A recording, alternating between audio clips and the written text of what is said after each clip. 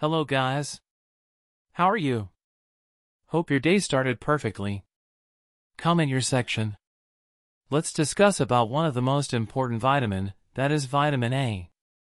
Chemically it's known as retinol. Usually its function is building or maintaining body's natural defense against illness and infection, vision, keeping skin and the lining of some parts of the body, such as the nose, healthy. The amount of vitamin A adults aged 19 to 64 need is 700 g a day for men, 600 g a day for women.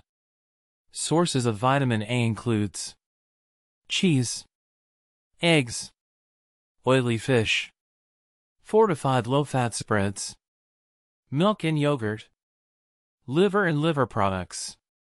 Vitamin A deficiency can lead to eye problems, skin like dry, scaly and or itchy skin, infertility. Vitamin A deficiency can cause problems with your immune system. It also leads to delayed growth and development in children. One of the early signs of vitamin A deficiency is night blindness.